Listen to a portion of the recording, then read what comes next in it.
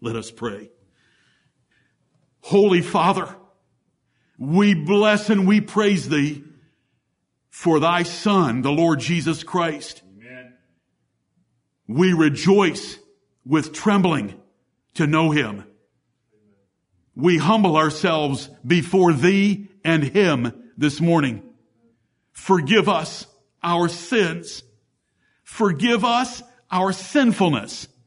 Forgive us our spiritual slothfulness. Forgive us the coldness of our hearts. Forgive us for being enamored with the things of this world. Forgive us, O Lord, for thinking that this earth and heavens are permanent. You are permanent. You never change. Your years shall remain. You have never failed. You will never fail. And in that we trust and rest. Thank you, Holy Father. Through the blood of the Lord Jesus Christ, cleanse us from all iniquity and wash us from all our sins.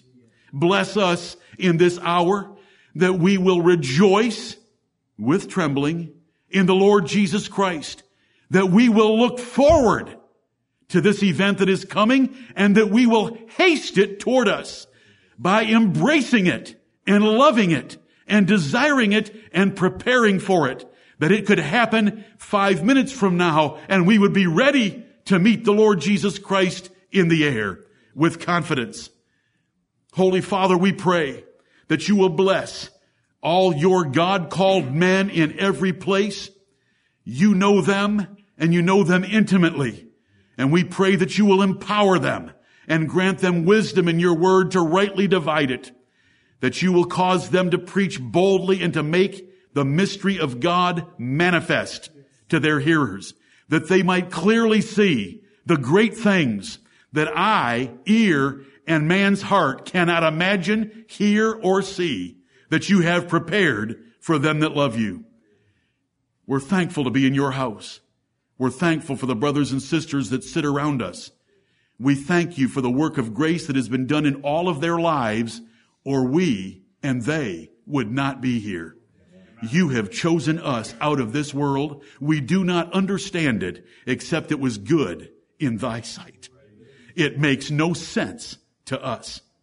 And we humble ourselves before thee and confess that there are many around us that if we were to be measured by merit, deserve to be in your house before us.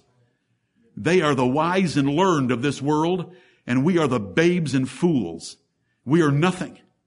But we thank thee that in your great goodness and infinite wisdom and the prudence that has abounded toward us, you have chosen to bring to nothing those who think they are something by raising up us who are nothing to be the sons of the living God.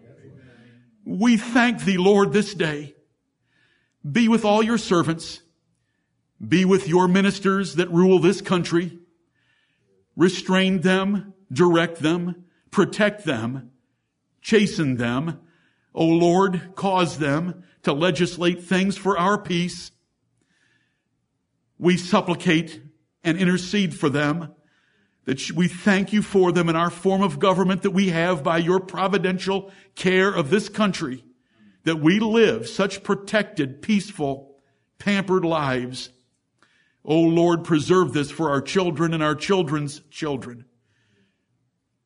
Preserve this so that we might continue to come into places like this with our brethren scattered across this nation and to worship thee in spirit and in truth and to preach the word of God boldly and to hold back nothing that is profitable for God's people. We thank thee for the Lord Jesus Christ. Without him dying on the cross of Calvary, we are nothing and have nothing.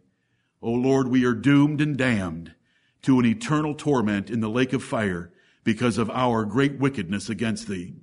We do not need to blame Adam, but we are guilty for Adam, and rightly so. We must blame ourselves that we have lifted up our hand against thee. We have been foolish and chosen the prince of this world as our God rather than thee. But thank you for saving us.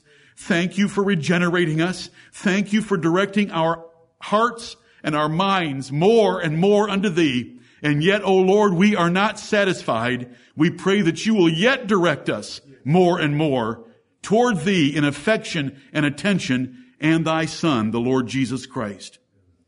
For those that are not with us today, Heavenly Father, preserve and keep them, and speak to them in the ways that you are able, even while they are away. Unite our church together again. Those that are weak and sickly, we pray that you will uphold them and strengthen them and heal them.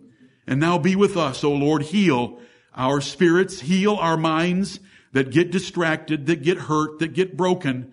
O Lord, put us together again by the power of your Holy Spirit, that we might rejoice in our Lord Jesus Christ and the mysteries of the gospel and the coming events that are about to spring upon this earth. In Jesus' name we pray. Amen.